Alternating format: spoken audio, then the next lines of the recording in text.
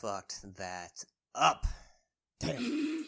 You are listening to Trophy Horse with your hosts, Tricky Mick, Alex, I Yield to No One, Steve.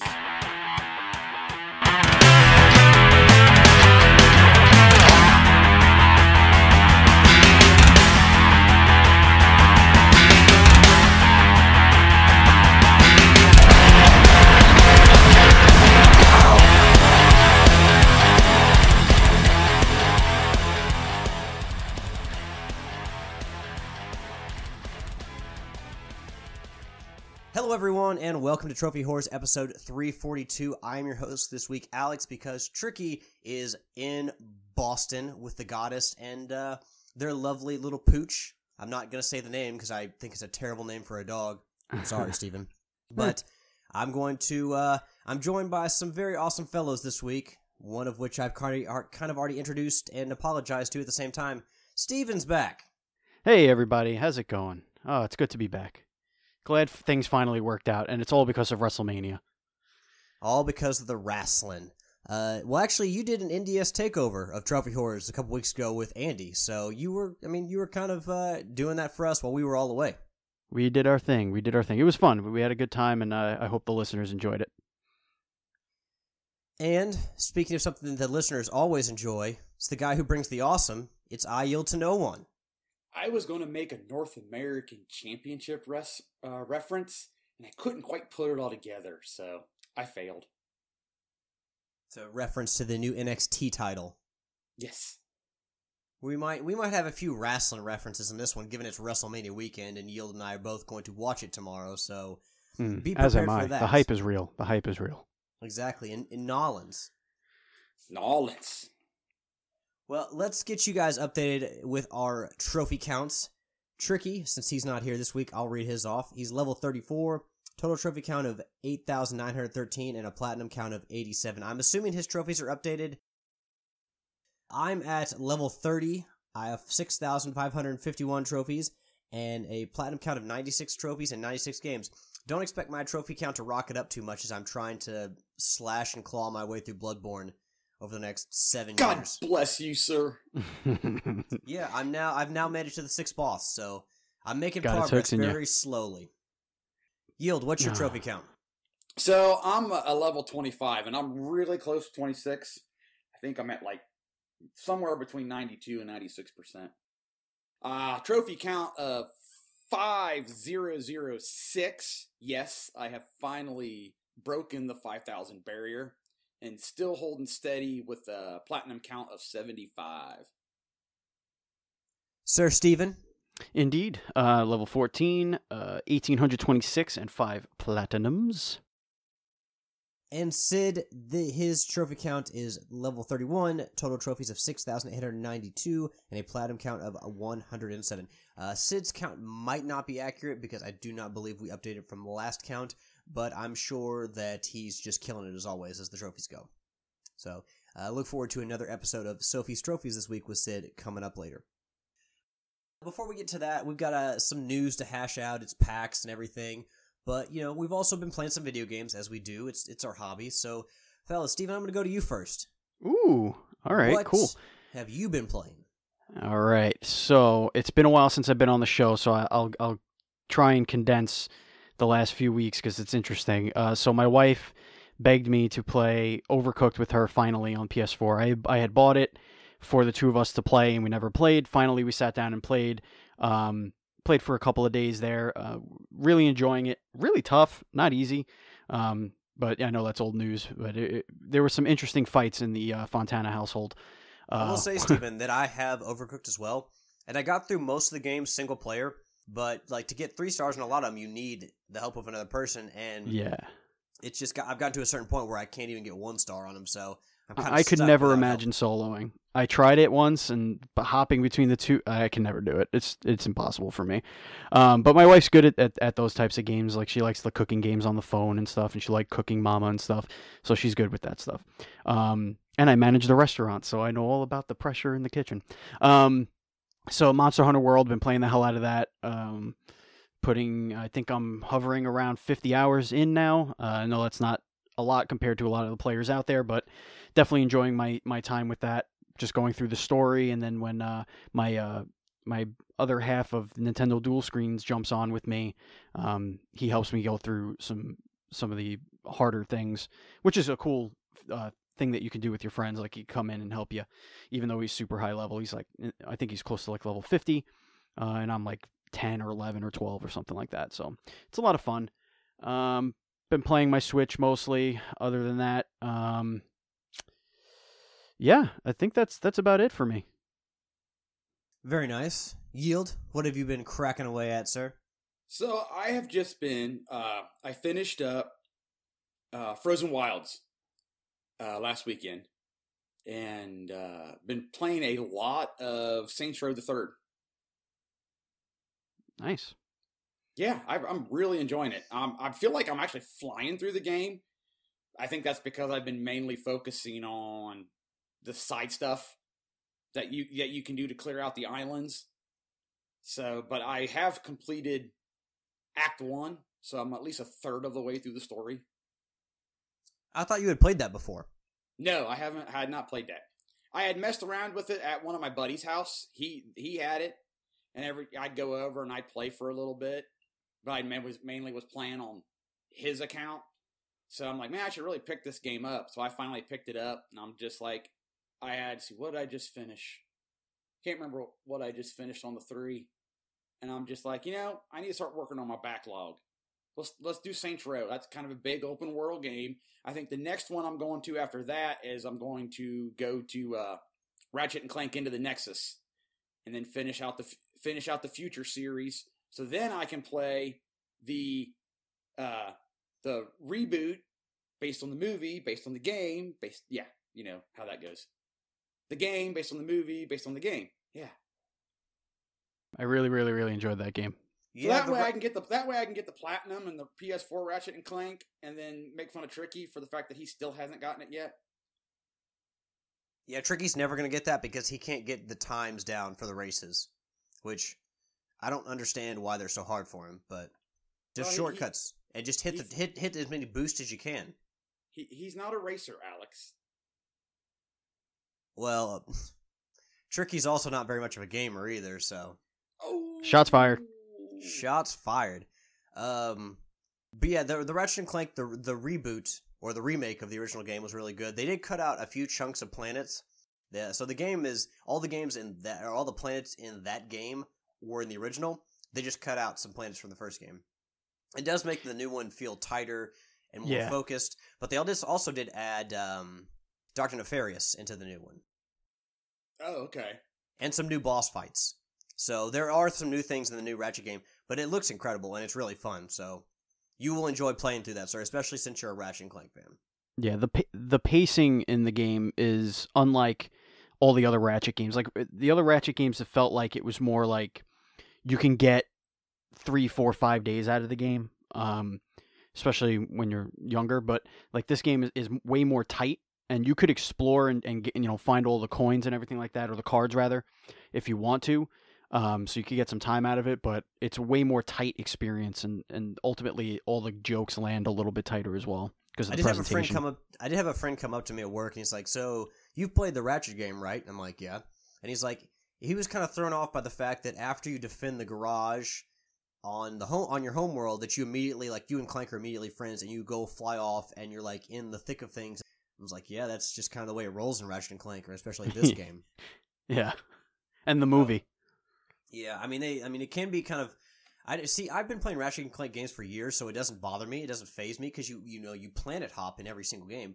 But like someone just coming to the series, like, who expects a little bit more story expose, like, I can understand how that'd be a little off-putting or a little weird. I guess what got me into Ratchet and Clank was just the humor. Yeah, the writing's fantastic. Yeah, that's what got me. I'm like, if this game and I fell in love with the series with one of the least popular games, which was All for One. And I'm like, if the rest of them are even partly funny as I found this game, I'm gonna love the series. See, I watched my friend in college play through the first game and what's the second game? Ratchet and Clank Up Your or no. Up Your Arsenal. No, that was the third game. Ratchet and Clank. No, I thought Crack in Time was third. No. Oh God, what is it? Is it Going Commando? Going Commando. That was the second game. Thank you. The third game was Up Your Arsenal, and I did not. I picked that game up for $20 when it was the greatest hits on the PlayStation 2, and that's the game that really made me fall in love with it. The very first one I played. Then I went back and played the older ones, and then of course Tools of Destruction, Quest for Booty, A Crack in Time, Into the Nexus. I played pretty much every Ratchet and Clank game there is, all of them, and I have the platinum in any one of them that you can have a platinum in. So, but I have been playing more Bloodborne. As I mentioned earlier, I've gotten to the 6th boss, so I just beat the Witch of Hemwick, and I made my way through the Forbidden Woods, and I'm now fighting the Shadow of Yharnam, and fought it once. Well, I should say them, because there are 3 of them. Died, put up a valiant fight. I almost took one of them out, and then they kind of transformed and got stronger, and I was kind of like in the shit, and I like died very quickly. But like, you know, I understand, like, I probably need to take one of them out first, maybe the guy with the katana, the close combat guy first, and then worry about the other 2. But yeah, you know, I still feel like I'm going through this game so slowly because I'm having to, like, you know, gain so many blood echoes and experience as I go to be able to fight the bosses. It's just a more methodical style of game than I've ever been used to before. Because I feel like by now I would be through any other game, whereas this game I'm not even halfway through, I don't think. So it's you know, I'm finding ways to be better at the game, but like I just, you know, part of me can appreciate the slow methodical pace, but also like another part of me is like I want to experience everything, and I don't want to kind of like be held back behind all these gates. Like, Steven, did you play Bloodborne at all? Oh yeah, I loved Bloodborne. So when it first came out, there were some streamers that I had stumbled upon that were streaming the game on Twitch. It was like when I first got on Twitch, and they basically sold me on the game just watching it. The game kicked my ass. I begrudgingly put it away after I beat the cleric beast. I think it was Father, what's his name, Caglione, whatever his name is. Gascon. Yeah. So when he kept kicking my ass, I put the game away, and then I just decided one day to pick it up and start it over again. And then for whatever reason, that second time around, I started over. I picked the chain whip or whatever it's called, and it just clicked with me for whatever reason. That's my second time around. The movement, fluidity, knowing what your combos are, knowing when you're going to not be able to attack, keeping them at bay with the whip. That was the thing I was going to ask you, is what weapon you're using, because the whip for me, it's kind of like the beginner's weapon. It's very quick, but it doesn't do much damage. But you're able to keep your enemies at a distance because the whip will hits them from like maybe twice as long as any other weapon. See, I went with the axe first off, and I've learned like to elongate the axe and use like the spinning tornado attack, where it'll take a lot of damage from your enemy, because if your enemy gets hit by that, they're almost always going to get knocked back. Even the executioners get knocked down from that. So enemies will almost, and it has a chance to make them kind of like fall over, hunch over, so you can go do a visceral attack sometimes. Yep. Mm-hmm. So that weapon, I know it's slower, but it has been really effective for me. I kind of switch back and forth between that and the saw spear, because the saw spear is quicker, and I've gotten to the point where the saw spear does almost as much damage as the axe. So, and I don't really use, I just got to the point where I can use the repeating pistol. I got my skill up, because before I was focusing on endurance, health, and strength. So that's the way to do it, yeah. Into the skill of it, and the arcane and the blood tinge. But I don't know, like I don't rely on the guns too much. I know that you have to use them to parry, but I've never been able to time the parries well enough. And I know I'm probably going to have to learn at some point, or there's going to be a wall where I can't get past.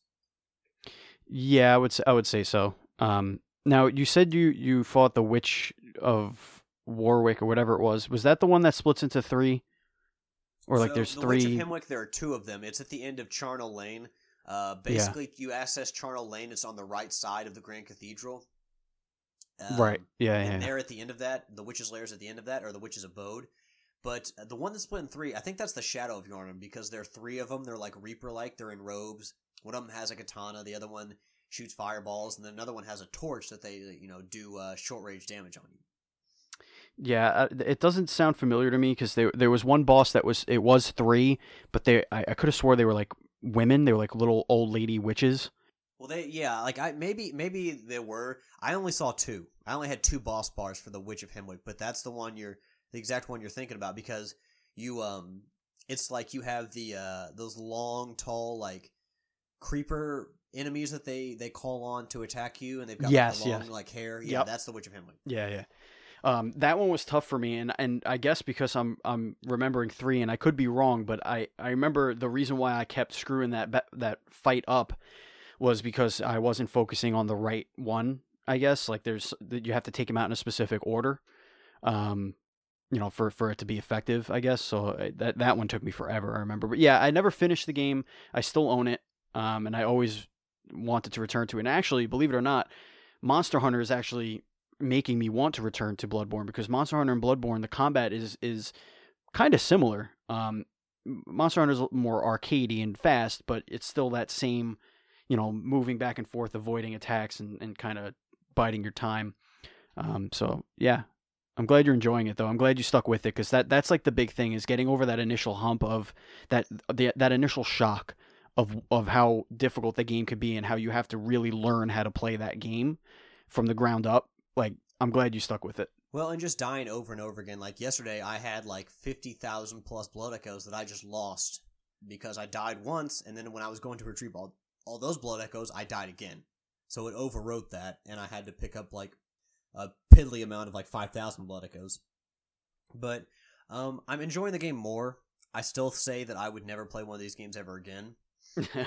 But I'm glad I played it, and I'm determined to make my way through it, because again, the city and like the surroundings, like even though I just had to make my way through a forest of fucking snakes, and snakes terrify me, like, and these aren't small snakes, these are big motherfuckers and like clusters of fucking snakes.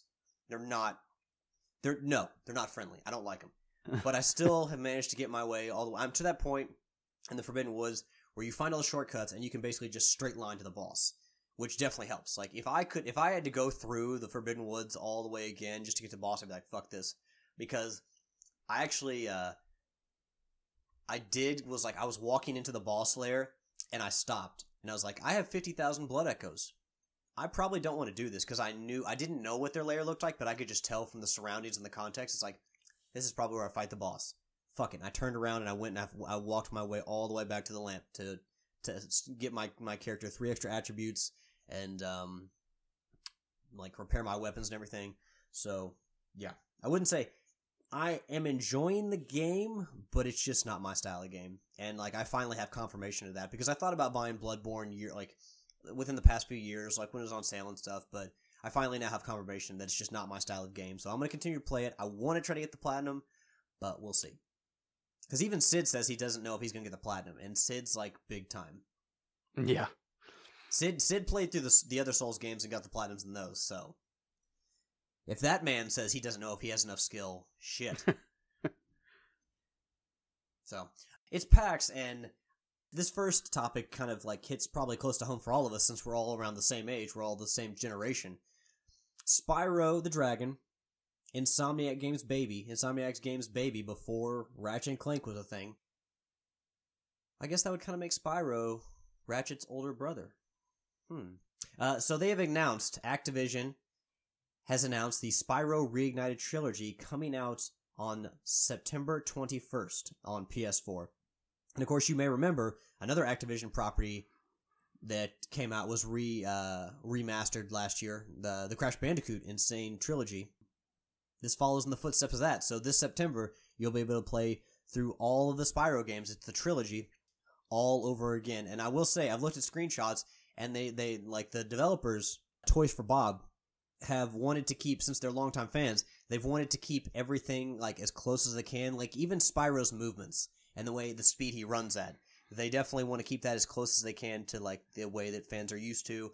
And you look at screenshots, and like the graphics are significantly improved. Like the game looks beautiful, but like you can still recognize like castles and buildings and even pedestals from the old game. Like it's like they took the original game and just like did everything like Crash Bandicoot. Like it's the exact same game, but it looks just so much better.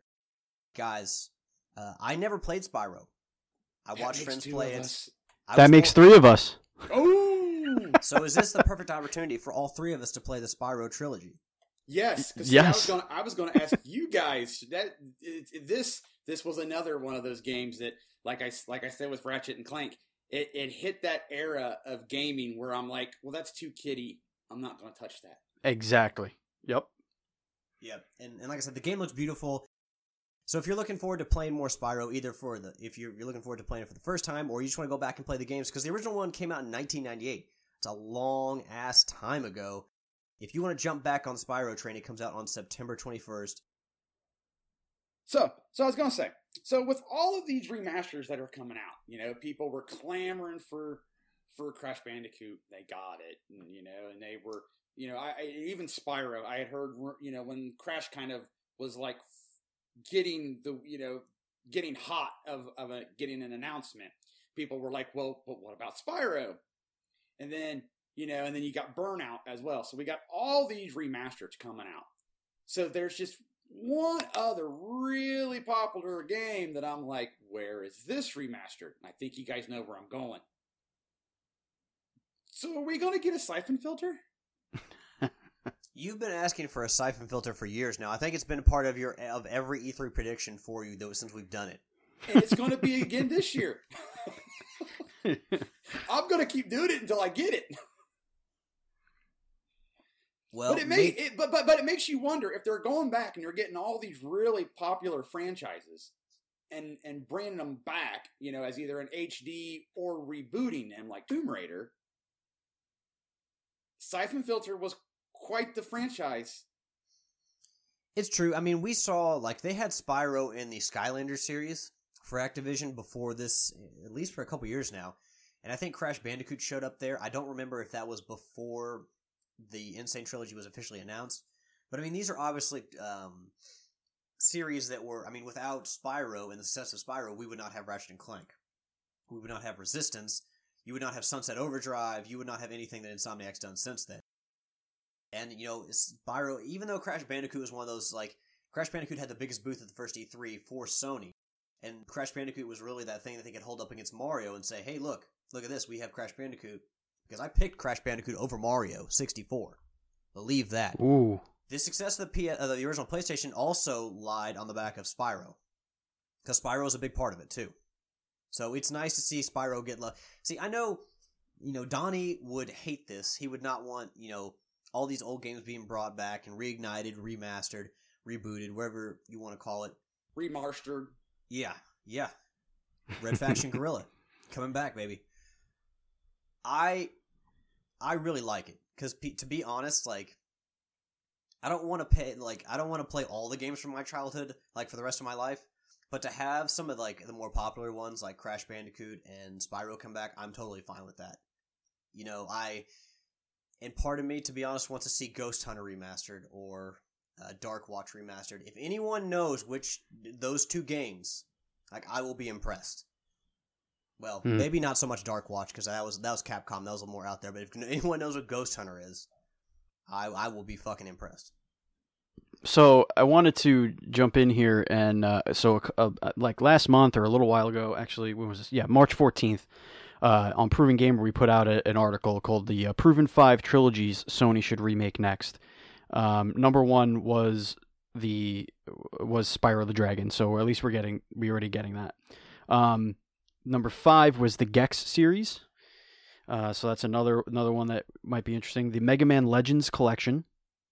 Oh, so that's kind of, I know it's not a trilogy, but there's a little write-up there. The Prince of Persia, the Sands series, Siphon Filter, the PlayStation 1 series, and then an honorable mention was the Die Hard trilogy.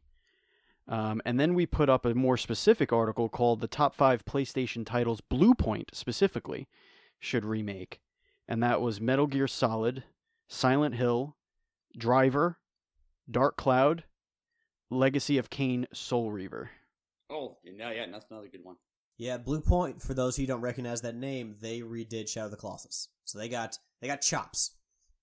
So you can read those on Proven Gamer. Now, I think the reason why we're getting these is obviously it's for the money, but I think it's because all of the kids that didn't, when you're a kid, you don't necessarily own all of the consoles. So I feel like for the Nintendo kids that grew up on Nintendo, they missed all of these games. But now they're 30, 35 years old, maybe even older, and now they have money. So they can go back and play these things that they missed.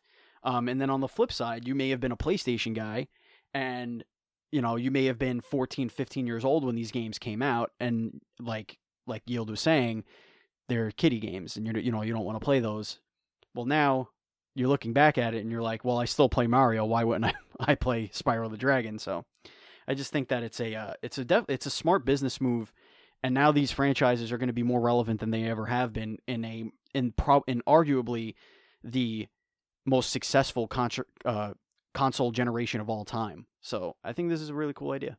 Well, you think about it, like, so instead of creating a new game or even doing a sequel, you've got a proven entity, the game's already been made and been built, so you have like a framework and a baseline to work from.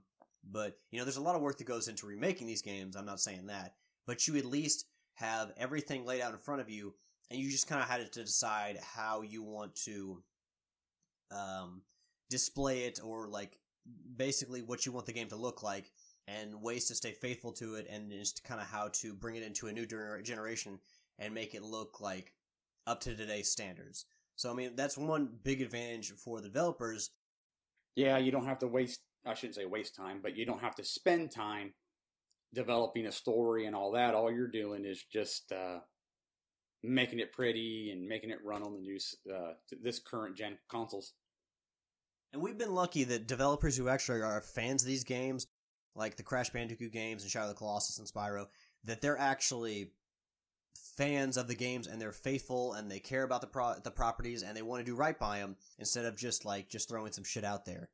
So they're like taking into consideration the way Spyro moves, the speed at which he flies, the speed at which he runs, and it's really, really great to see.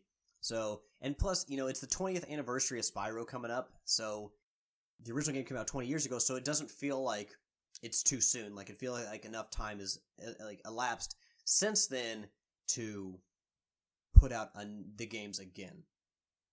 Agreed. And Spyro was definitely Spyro was made by Insomniac Games, where like they became kind of household names. But their newest project they've been working on, and I know a lot of us have been looking forward to this. There's a lot of Marvel on the silver screen, a lot of Marvel on the television. The next big Marvel game, Insomniac, or I should say Marvel Spider-Man, made by Insomniac Games, comes out September 7th to PlayStation 4, and that is a PlayStation 4 exclusive. So excited. Oh my god. Yeah. I just have Steve, to decide which version I'm getting. So, okay. Well, Yield, before I ask you guys what makes you so excited about the game, let me talk to you about the versions that are coming out. Of course, there's a standard edition for $60, and I'm going to read this from the PlayStation blog. The digital deluxe edition of the game, which is going to be in the US for $80, will include a copy of the game as well as new story chapters into our post-launch DLC series, Marvel Spider-Man: The City That Never Sleeps. Not really great that they're announcing DLC already. I'll say that. But I do love Insomniac and I do trust them, so I'll let it slide for them. But they say, that's right, we'll be supporting the game post-launch, and you'll be getting 3 new chapters each with new missions, new villains and characters, and additional suits for Spider-Man. The next is the Collector's Edition, which we'll call the Tricky Edition because it costs a lot of money, and he'll surely be willing to spend the money on it. The Collector's Edition will cost $150, and it will include all the digital content from the Digital Deluxe Edition, as well as a steelbook case featuring the iconic White Spider-Man mini art book from Titan Books, and an awesome Marvel Spider-Man statue by Gentle Giant. So that is going to be the Collector's Edition. It's $150, and the Digital Deluxe Edition is $70 cheaper at $80. So, fellas, tell me what has you so excited about Spider-Man. I've just liked the trailers that I've seen so far, with the combat and everything. I mean, I tried the PS2 Spider-Man game. A buddy of mine absolutely loved it, and I liked watching him play it.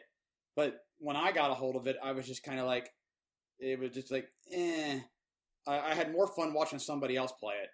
So I'm like slightly apprehensive about this one, but from what I've seen, it seems like a game that I would enjoy, about how it just seems the combat flows of how you can, web sling objects to attack your enemy, or you can web sling them, or you can go in for hand-to-hand combat. And it's just it watching the gameplay, it really gives you the sense of that, like, you're really Spider-Man. You can do however you want to attack it. It's not okay, here you have to go melee that guy because it's what we want you to do. They've really kind of like created an open world to do however you want. Yeah, for me, it's not only just the pedigree of the developers and everything like that, but it's more like I've always been excited for Spider-Man games, but that excitement has waned in the last few editions of the Spider-Man games. Really, Spider-Man, what was it? Shattered Dimensions wasn't really that great. A couple of them. I think Ultimate Spider-Man was the last one I really liked. But for me, it's that there's so much potential in there with Spider-Man's Rogues Gallery. Everybody compares Rogues Galleries, like Batman always will have the best one, and we saw what happened in Arkham. I'm interested to see how they utilize the vast amount of villains that are in the Spider-Man universe. The Sinister Six. Was it named? Was it Mr. Shoot, what's the villain's name? Mr. Negative, I forget his name. We've only seen one villain in any trailer so far, and any gameplay footage. So for me, I'm super excited to see where they go story-wise. They've already confirmed that Mary Jane is playable in this game. There's references that this is an older Spider-Man. This is a Spider-Man in his 30s. So that means there's Miles Morales could be out there. I think that's all but confirmed at this point. So I don't know. I'm just excited for... I love Spider-Man. I think he's one of the best characters ever written in comic books, period. And being portrayed on the silver screen has been exciting at times, but you know that history. I'm not going to get into that, but man, Spider-Man, it looks so good, and that's right up my alley. I love the Infamous games, and I'm getting a lot of Infamous vibes from this thing. Just the open city, and man, I'm super excited. I can't wait. Which is funny because everybody thought that Sucker Punch was the one doing this game. Yeah. And it takes a while for you to like step back from that and realize, oh no, this is. Sucker Punch doesn't have anything to do with this thing. Yeah, this is Ratchet and Clank. Yeah, exactly. It's going to look gorgeous. I mean, just looking at this thing in action, it's just holy crap. The story's going to be spot on. Absolutely. I'm looking forward to, what I hope this game is I hope that it's a focused story with maybe one or two villains, but on the periphery, the Sinister Six might be doing stuff that you need to like stop on your way, like as side missions.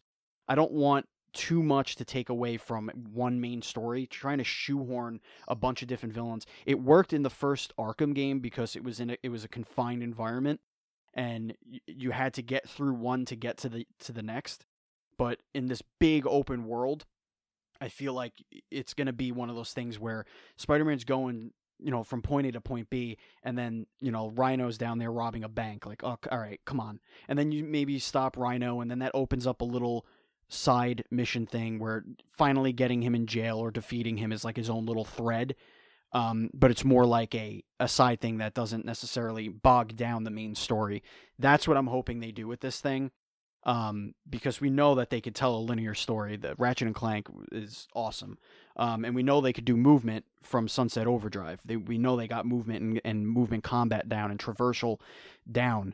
So I'm really looking forward to this game. I can't wait. Steven, I got a question for you. Besides, sure. Dating back to like the X-Men arcade game and X-Men Legends and the Spider-Man game on the PlayStation 1, name me one superhero-based game that focused on one or two villains. One or two villains, yeah. I don't think you can do it. I would say, I would say the Infamous games.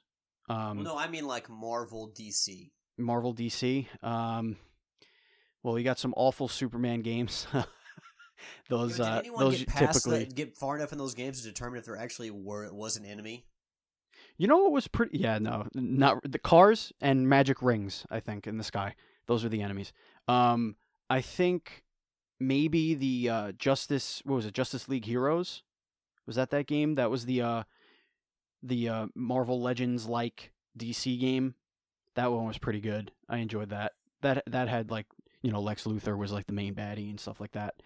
But yeah, I mean it's tough. Like, but the difference, I think the difference is that this is a open world game, but it's a single player game, at least from what we know, or at least what I know. I don't know if they've released anything like any 2-player modes or anything like that. But for me, you got to focus. Steve, I think that one of the reasons they won't do that, because I can see them doing that if they have other games after this, and they're going to set up a sequel by having like a villain in this game that isn't necessarily a main point, and in the next game they introduce that villain fully, and they just focus on 1 or 2 this first game. But I don't see Insomniac making another Spider-Man game. Like, I think this is kind of a one-shot deal, so I feel like they're going to try to throw as many references in there as they can, especially with a big open city. Because you think like back to Arkham City, you mentioned Arkham Asylum. But in Arkham City, there were far more than a few enemies, and you think you have this big city, Gotham, like they're all going to inhabit it at some point. So it would make sense that you would cross paths with more than 1, 2, or even 3 boss characters. Yeah, but your main bad guy in City the whole time was, well, no, yeah, yes, you kind of had 2. Well, you kind of had 3. Well, you kind of had 3. So I agree with kind of like what you're saying, Alex, is that there probably will be multiple, that there will be I'm just saying there'll probably be a linear, this is kind of your main bad guy, and then you'll have a couple of lieutenants. Other main bad guys that you fight along the way, and then probably like Steven said, you'll find some of your other nods to other bad guys in side missions. Here is this guy, here is that guy.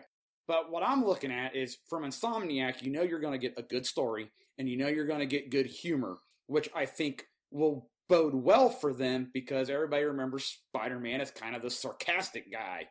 So I think that'll bode well for Insomniac. Yeah. Well, I mean, you guys talked about how Insomniac, it kind of feels a little bit like Sucker Punch is Infamous, whereas, Insomniac is actually making Spider-Man, but you can kind of see the kind of threads they're tying together. We just learned from PAX 2018 that there is going to be a Square Enix crossover between Final Fantasy and Tomb Raider. Not many details yet, but just the fact that they would combine those 2 universes in some way is kind of mind-blowing. Final Fantasy 15 is crossed now with how many different franchises? It's crazy. I was going to say, I'd like to see how that works. Your guess is as good as mine. I don't know anymore. Final Fantasy 15 was fun, but it's not that fun that I need to go back and play it 18 times. Let me ask you guys this. What are 2 franchises you would like to see intertwined? Like, it doesn't, I mean, obviously it would have to be underneath the same publishing house, but like, are there 2 particular like franchises you would like to see crossed over? Yes. I want to see Fire Emblem and the Mario Brothers characters come together for a Kingdom Hearts-like RPG saga. That's what I want. Damn. That's pretty good. Yeah, that's what I want. Because we know Nintendo's not going to take, 11 years to make a sequel to it. So I look for that's what I would want. I would want their, or if not Fire Emblem, then like Dragon Quest or something like that. Just a known, stable RPG franchise that lives on its own, just like Final Fantasy did, and then those iconic Mario characters, just like the Kingdom Hearts has those Disney characters. And you go to all the different Mario worlds, you go to Donkey Kong world, you go to Earthbound world, you go to all these different worlds. That's what I want. That would be my dream crossover, whatever type game. So my idea, and I'm impressed with that, Stephen, because you came up with that on the fly, because I did not let them know ahead of time that I was going to ask them this question. I want to see, and I'm sorry I have to leave Jack out of this, but I want to see Ratchet and Clank and Sly Cooper together, like doing heists. Like Ratchet is the new demolitions guy, and Clank does. I mean, you could think of like Bentley. He's been in the thick of it for so many years, and he ended up wheelchair bound. And like him and, maybe wanting to get away from that, but like Ratchet comes in and Clank comes in, and like Clank could be the brains, and Ratchet could be the demolitions guy. Murray's the brawn. Then you've also got Sly Cooper to be like the recon guy, like the kind of like an Ocean's 11. Yeah, no, like I would love to see that. That would be awesome. And it would follow like the Sly Cooper format of games, where you do like a bunch of recon missions, all leading up to like one big heist and then a boss fight. Love it. I don't think Sly Cooper would fit well into the Ratchet world as far as gameplay goes. Or you know what? You could do a co-op game with Ratchet and Jak, like Ratchet and Clank and Jak and Daxter, like co-op buddies, like shooting their way through like a galactic like wasteland, like planet hopping, and like going through this epic story together as just like these gun blazers, these gunslinging buddies. Kind of like Army of Two, but with Jak and Ratchet and Clank. Yeah. I'd be down with that. Hell yeah. Yield, you got an idea for us? No, I don't have one. I did see something on the internet that would be rather interesting, but they didn't really have the one series as a video game as more than the other one. But you could do an Indiana Jones Lara Croft thing where you could spin it where Jones is actually Laura's dad. How about like a racing game, but the cars were all Transformers? So you still had to cross the finish line, but you could initiate fights like within the race, like go into robot mode and initiate fights in the race. Kind of like add some split second elements where you could deform the terrain to make it harder to race through. I don't know. That's a crazy idea. That is a crazy idea. But it could work. It could. I'll just go with Split Second 2. Yeah. Well, we would all love to see Split Second 2. But, well, you know what console the Split Second 2 would look really good on, Yield? What? The PlayStation 5. Oh my word. I'm going to throw this to Steven because this is a topic that Steven added. It's actually going to go ahead and be our topic of the week, so to speak. Yes, indeed. But before we get into the topic of the week, we want to kick it over to Sid for his Sophie's Trophies. So let's do that right now. Hi, Sid! Hi, Sid. Hey guys, how are we all? Welcome back to Sophie's Trophies, episode 32. As always, I'm Sid. Hope you guys are okay. Now, this week I'm doing Tomb Raider. I did mention last week, and it is going to be split into two parts. The reason for this is I bought it quite cheap. It was £4.99, and when I bought it I thought to myself, oh shit, there's a lot of multiplayer trophies. And considering it's 5 years old, I did think to myself, not a chance, there's going to be nobody playing this game. But surprise, surprise guys, there are a lot of people still playing this game.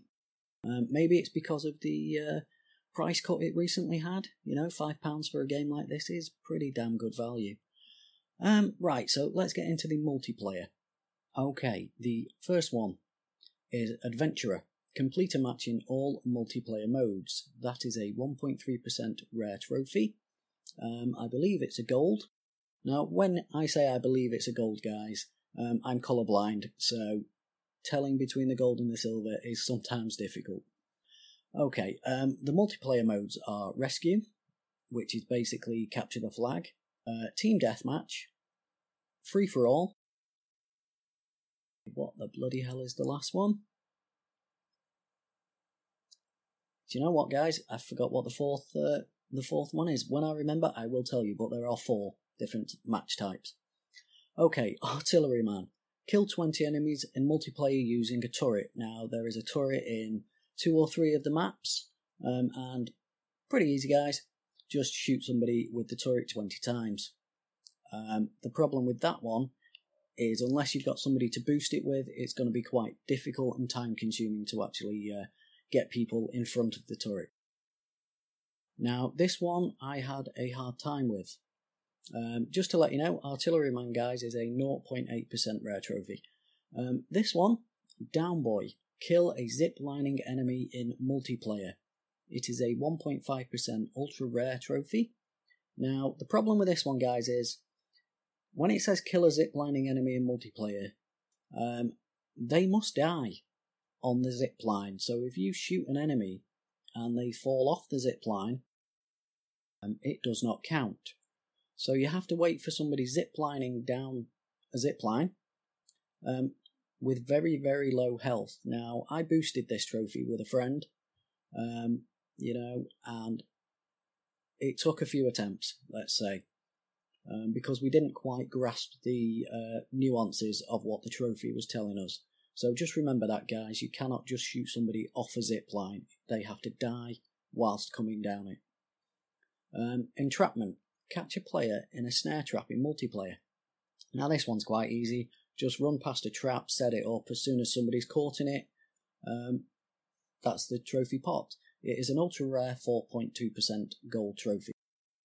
Escapist. Survive 10 explosions. You can do this yourself. Just shoot a grenade near to you. As long as you go red, or your screen goes red and you survive, then you're fine. Do that 10 times. Good Samaritan. Revive a teammate in a multiplayer match. That is a 2.2% rare trophy. Ultra rare trophy, guys. Okay, now this is the one that you really need to be lucky with, I think. I'm All That. Win a ranked match in every multiplayer mode. Like I say, there are 4 multiplayer modes, guys. So you have to play the ranked matches. Now it is a bit harder to find ranked matches. I was lucky in that I made friends with, of all people, a group of Russians. Only one of them spoke English, but we all helped each other through. We formed a little party of 4 and did a few ranked matches together. Okay, so Sole Survivor.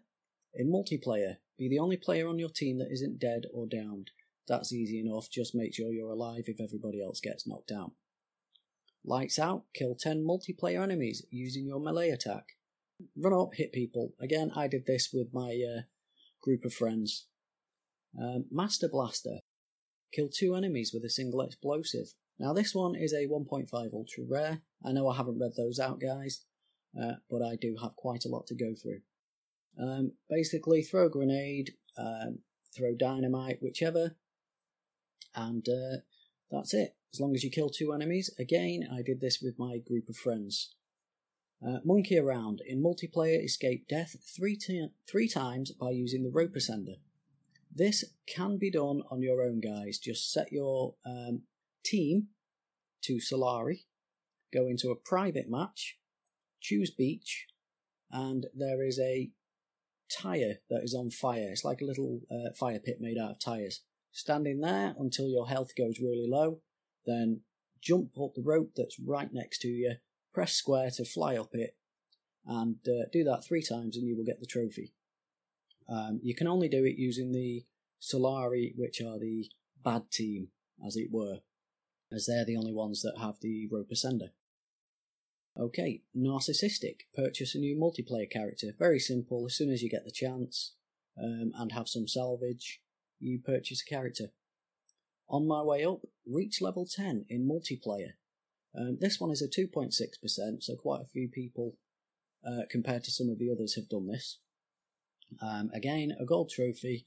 Very easy. Just keep playing until you reach level 10. Now, Shopaholic. Buy every upgrade and character in multiplayer. Now, this trophy used to require you to prestige twice, which is get to level 60 twice to buy a character called the General. Now, they did patch this, so you don't actually need to do that anymore. He's now no longer a requirement in that trophy, but you do need to get to level 60 at least once, if it doesn't glitch. It glitched on me, guys, but in a good way. I haven't bought everything yet, and I was playing the single player game yesterday, and it crashed. So I came out of it, came back into it, and the Shopaholic trophy popped for me, which is very strange, but I'm not going to argue with that one. And the last one, guys, is True Commitment. That is reach level 60 in multiplayer. I haven't got this one yet, but I am working towards it. It is the same as the Shopaholic trophy, which is a 0.6 ultra rare trophy. Now, I will give you the easiest way to do this, guys. Set yourself up in a private match, put your team as survivors, play Rescue, which is basically capture the flag, and set your medkits, because instead of flags it's medkits, to 20. Start the round, set the time to whatever you want. I usually set it for about 11 minutes. And run around, collect 20 medkits. That will give you, on average, 27,000 experience points. Now, if you were going for Shopaholic, you could play the next round if you wanted, and just run around in a circle and break open the salvage boxes using the Solari character. And then on the third round, it lets you pick, if you're playing it the way I was on your own, which team you want to be. So it's up to you whether you wanted to go for more salvage or whether you wanted to go for experience. I'm just doing one round as the survivors to get the experience, and then I quit out of it and start again. I usually do it 2 or 3 times a night. It's taken a while, guys, but I will do it because it was the last trophy in the PS3 version and I never got it because I just gave up. I just got bored. But that's it for that one, guys. I will do the single player next week. It's a very good game. I still really enjoy it. The multiplayer is not as bad as I thought it would be, to be honest. I know I've played it before, but I did forget. It was a while back. 2013 this game came out, so 5 years ago. It's easy to forget the nuances and things of a game. But yeah, the multiplayer, not too bad. Trophies are very much attainable. I did most of them in one weekend.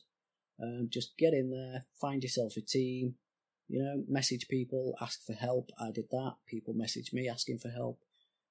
So there is still very much an active community around this game. I don't know for how long though. So yeah. So next week, Tomb Raider 2013 single player. So that's it for this week, guys. I hope that was okay. And I will talk to you next week. As always, Sidders1978 on the PSN, Sid at Proven Gamer on the email, at Sidney on the Twitter, or through the Trophy Horse Facebook group. Get in touch, guys. Give me some ideas of what to talk about. Would be cool.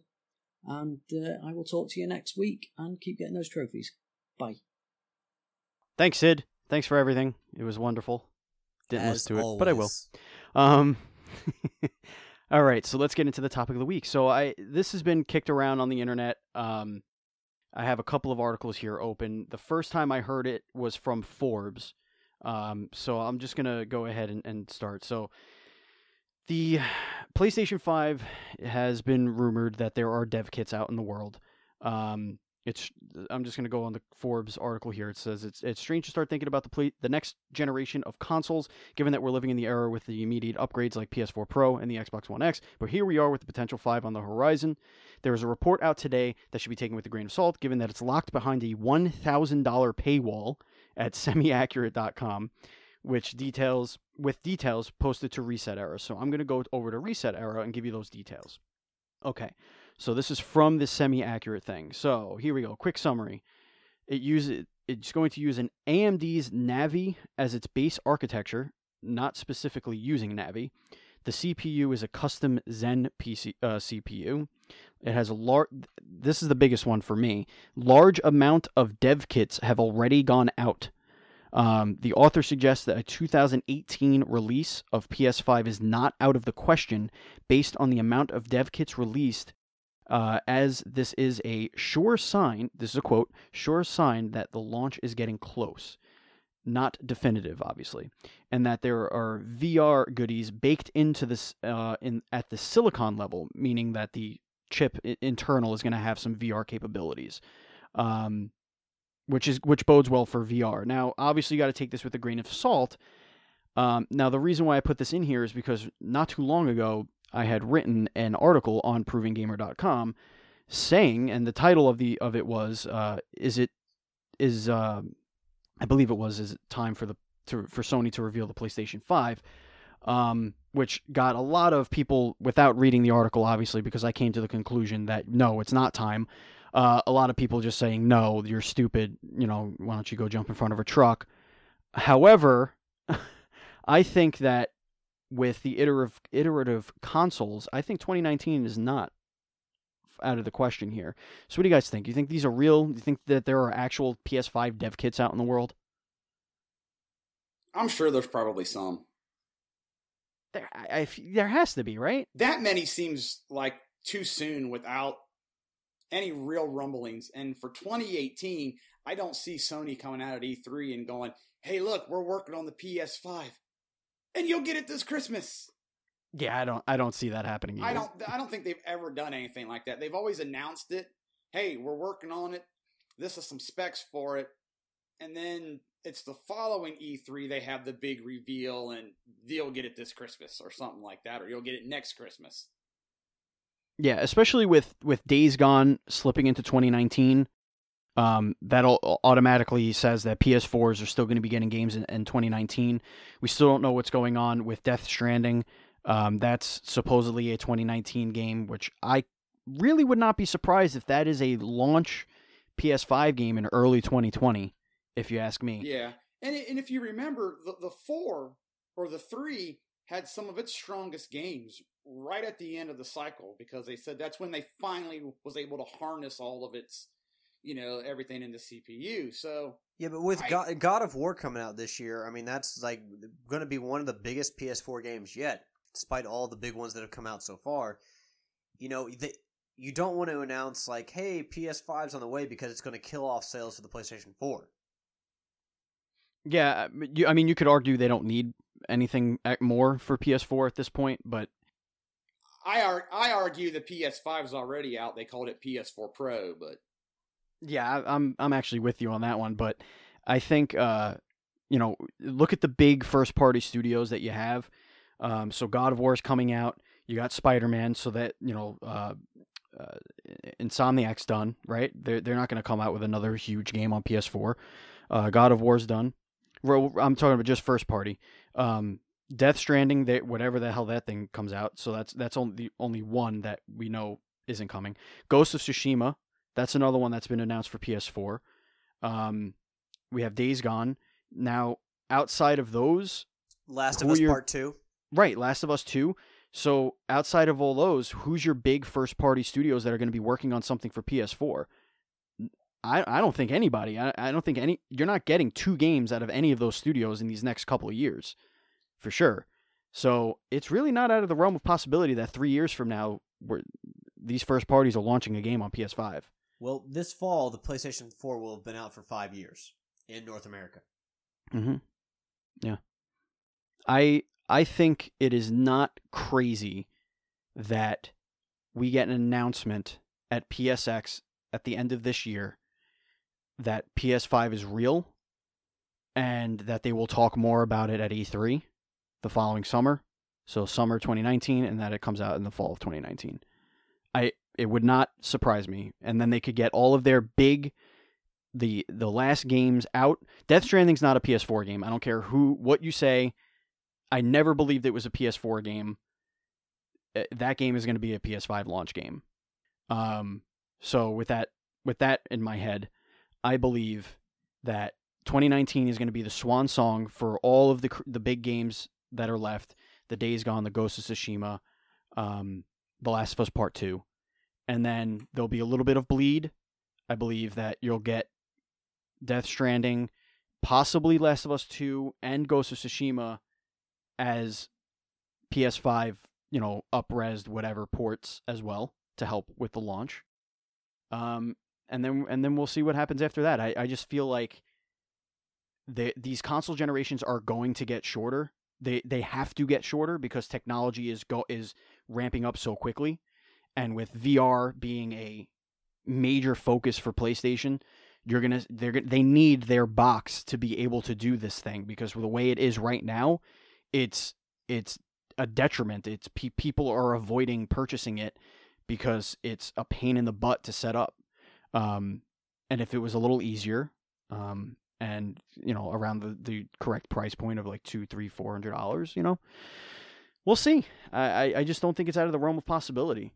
We really don't now, especially with dev kits supposedly out in the wild. I mean, they have to be out in the wild. It takes 3 years minimum to make something for a system. So you figure 3 years from now, we're talking about 2021.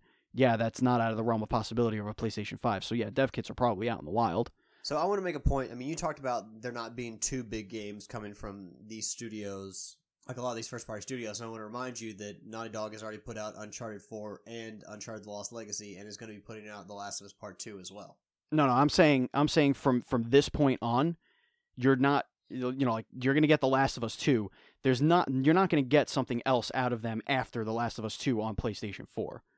That's going to take them 4 years to make. Allow me to give you one example of a game that might be the swan song for the PS4. Mm-hmm. What about Horizon 2? Honestly, I wouldn't be surprised to hear something at E3. I think it's a little soon to hear something, but given the way the first game ended, it's coming. Yeah, I didn't finish the game. Is that the game that bridges the PS? Because they've already created the world. They've got the characters created. They've got the tech work done. The engine is there. So they have everything in place. It's just kind of now making the game and the story. Is that the game that bridges the PS4 and PS5? Could be, yeah. Especially if Death Stranding, slips again, into a PS5 generation. Yeah, I think so. I think you could absolutely say that. And we don't have a date for Last of Us 2, so it could be the two of those games. Another possibly good way to help with these rumors will be at this year's E3. If the game's showing isn't as strong as Steven was, suggesting that all of these first party, big games are going to be their last big game. If you don't have a lot of first party announcements at this year's E3, then it's really not out of the possibility that at the end of the year they do say, hey, look, here's the 5 and it's in the pipeline. I also expect Massive Action Game Mag 2 to be announced at E3 this year. Really? No, not really. 1,000 players. Mag, and all the characters are dressed as Dynasty Warriors characters. Love it. Do it. All right, well, fellas, that is going to bring us to the end of our topics.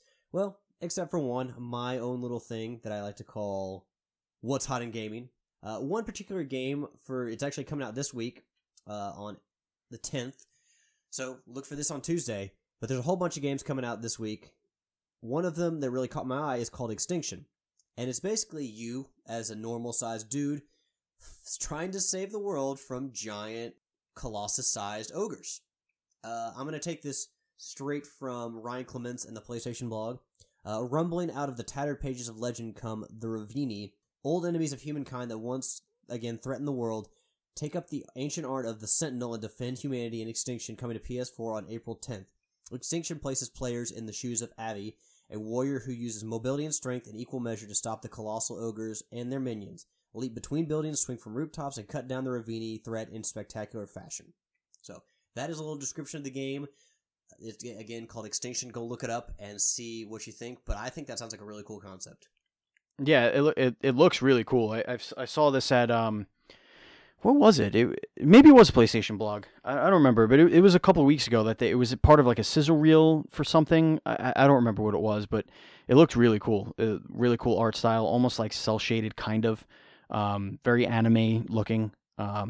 But the combat looked very fluid. You're cutting off limbs of these giant creatures and stuff. It looked really cool. I think I remember seeing something about this. Was this the one where you kind of ran around in not necessarily an open world, but you defended, you took out small ogres, and then the big one came in and you could chop off its arm or its leg and... Yeah, and you use whatever limbs you're chopping off, you're I think you use and get upgrades for or something like that, or you, based on whatever limbs you're chopping off, you get abilities and stuff. I remember seeing some kind of trailer like this, I don't know if it was last year. I want to say it was a couple of months ago, but we only really saw just that one tiny little town and him jumping on rooftops, and stuff like that. Yeah. It really does look awesome. Yep, and it's coming to you this week on Tuesday, so definitely check it out because I definitely hacking limbs off of giant ogres sounds awesome as fuck to me. So I'm definitely going to look into it. Maybe it can be kind of like my in-between, my palate cleanser when I get a little bit too frustrated with damn Bloodborne. That sounds like a great idea. Fucking Bloodborne. All right, well, folks, we are going to jump into our housekeeping this week. We're going to clean this shit up, and I'm going to throw it to Steven because he always does housekeeping so much better than we do. Oh, thank you. I appreciate that. All right, so we're going to start out with Help Wanted. Listen, recently I've been named the editor-in-chief of ProvingGamer.com, and we are focusing on getting writers as part of our team.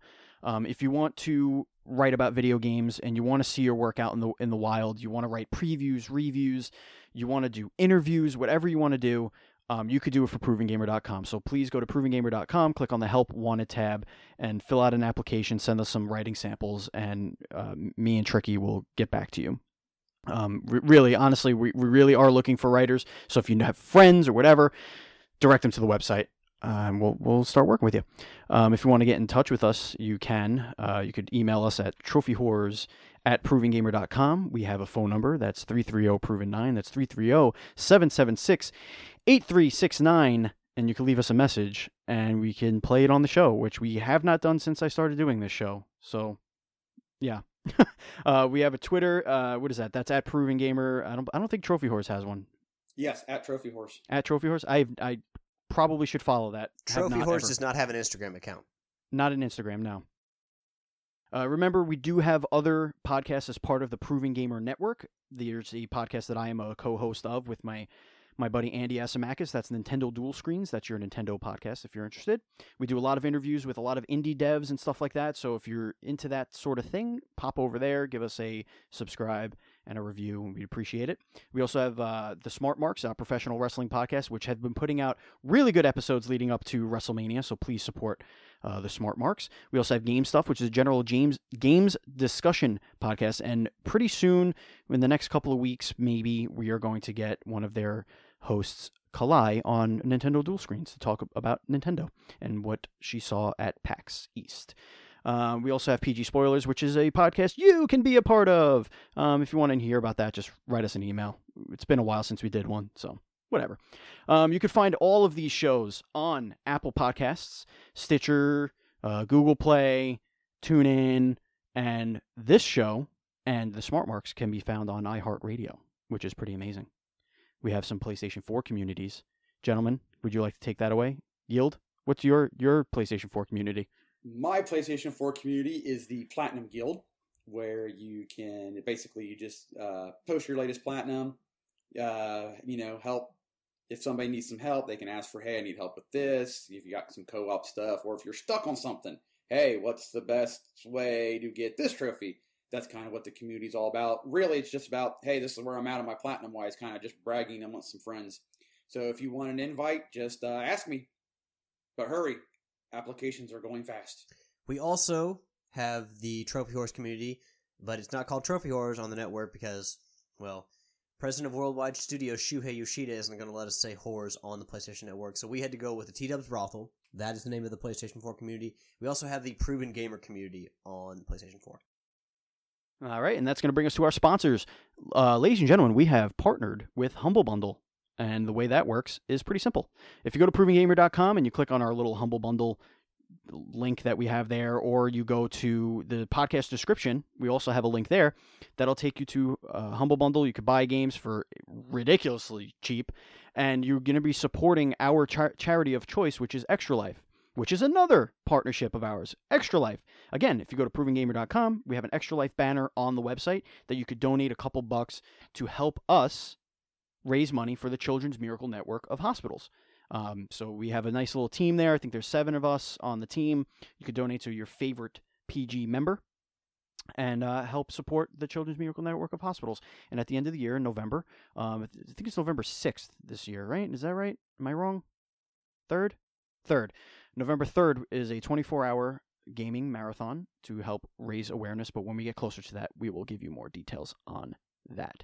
And the final one is Amazon. If you go to ProvingGamer.com and you click on any Amazon ad and do your shopping like normal, we get a little kickback and it helps keep the website running. So we do appreciate if you do that. Also, if you're an Amazon Prime member, that means you have Twitch Prime, which means you could subscribe to our Twitch channel, twitch.tv/ProvingGamer for absolutely free. It's free money that they're just letting you sit there in your in your Amazon Prime account, and it's just going to nothing. So if you don't want it going to nothing and you want to help out a little website that could, please consider going over to twitch.tv/provengamer and hitting the subscribe button over there with your Amazon Prime. And that's going to bring us to shout-outs. Alex? Well, I want to give a shout out to the listeners first and foremost. Thank you all for sharing a little bit of your time with us every single week. Only thing we want is to hear from you a little bit more. Let us know how we're doing. Send us questions of the week, so it's not just us coming up with the topics we talk about. We'd love to get you guys a little bit more involved in the show. But as always, thank you for being the fuel to the fire that's Trophy Horrors, because quite frankly, the show would not exist without you all. So many, many great thank yous to you all for that. Give a shout out to the Goddess and Tricky, who are at PAX East. They're up there in Boston trying to cover the show as best they can, so a big shout out to them. Shout out to my co-host this week, Steven and Yield, especially Steven for that wonderful, wonderful housekeeping segment, which he does so well. I bet he doesn't even look at any papers. He just sit there and does it from memory. Most of it, except for all of the community stuff. Fantastiche. I want to give a shout out to Hillbilly Jim, who was inducted to the WWE Hall of Fame last night. If you don't know, I am from Louisville. Hillbilly Jim is a Kentucky boy. He's from Bowling Green, Kentucky, and last night during his induction speech, he said that one thing that he always kept in mind as he was traveling was he hoped he represented Kentucky well. Anybody who lived in Bowling Green, Lexington, Louisville, and I will say we are very proud of you, Hillbilly Jim, and you always did represent us very well. So big shout out to you, sir, and congratulations on your induction, well deserved, into the 2018 Hall of Fame class for the WB. And last but not least, to my girlfriend Ashley, who always supports me in everything I do, supports the show, listens to every episode of the show. Everything she brings to my life is just a great partner, as good as I can ask for. She's fantastic, and I'm just so grateful for all the adventures that we get to have and all the time we get to spend together, and just for everything that she brings to my day, to my night, to everything. So thank you, Ashley, for being a supporter of me and the show and Proven Gamer. Yield. So, I would also like to give a shout out to the pimps and the madams of the whoredom. Thank you for everything that you've done for the show and the site and all of our other shows on our podcast network. It's greatly appreciated. I also would like to give a shout out to Alex and Steven for recording today. Kind of a day early for us normally, but WrestleMania is tomorrow and everybody is kind of got plans to watch it. So. And then I found out I got a birthday party, so that really kills all my Sunday. And then a shout out to Tricky and the Goddess and everybody else with Proven Gamer over at PAX East covering that. It's fun. If you ever never have gone to a PAX, you should. I would like to go back to another one. It's fun times. I would also like to alliterate one of Alex's shout-outs. I would like to give a shout-out, though, to the Dudleys for making the Hall of Fame. That's when I was really into wrestling, was when the Dudleys were in WWE. So it's really cool to see them get inducted. And then I saw something over Twitter this morning. I would also like to give a shout-out to Al Snow, who is from Ohio, and he has purchased OVW, which used to be which is Ohio Valley Wrestling, which I believe is based in Louisville. Yep, it's where John Cena, Batista, Randy Orton, and Brock Lesnar all trained before they went up to the WB. Yeah, it used to be a WWE training ground. It used to also be TNA. I remember some of their events making their way far enough into Ohio where we went to them. Me and my friends went to them, back in the day. So it's really cool to see that he's in charge of that now, so maybe he'll bridge the gap and have, talent, come up, train through him and go to WWE again. So shout out to him. Awesome. I want to give a shout out to our team over in PAX East, because they're sending a lot of really cool information that we're going to be able to put up on Proven Gamer when they get back. We're going to write some articles, some previews. So look forward to that. I want to give a shout out to you, gentlemen. Thank you very much for doing this on Saturday so I could be a part of it. Really appreciate that. Sundays are very hard for me, and typically that's when we record, so I'm glad I could be a part of it. Shout out to wrestling, the greatest time of the year. It's the Christmas of the wrestling season. It's great. Can't wait. Shout out specifically to my partner in crime over on NDS, Andy, who has been working his ass off, getting us guests on Nintendo Dual Screens, all sorts of indie devs. He's networking like a maniac over there at PAX East, and I'm really excited for what we have going on. So just a shameless shilling of the show. If you haven't checked it out, we have some really, really, really good stuff coming up in the pipeline in the next couple of months. So please to enjoy. Thank you very much, gentlemen. I appreciate that. And Alex, I will kick it to you for the goodbyes. So that is going to bring us to the end of the show for this week. Thank you all very much for joining us yet again, and we will see you for episode 243 as we inch so close to episode 350 of Trophy Horrors. But until next week, guys, happy trophy hunting. Peace out. Be excellent to each other.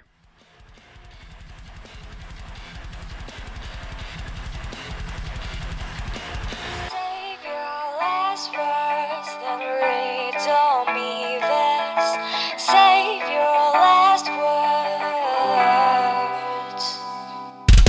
Save your last words, then read on me this. Save your last words, then read on me this. Save your last words, then read on me this. Save your last words, then read on me this. The theme song is Venus by the band Even off their album Zenith. Permission granted by the band and 12 Stone Records. You can find them on Facebook by going to www.facebook.com/evenphilippines.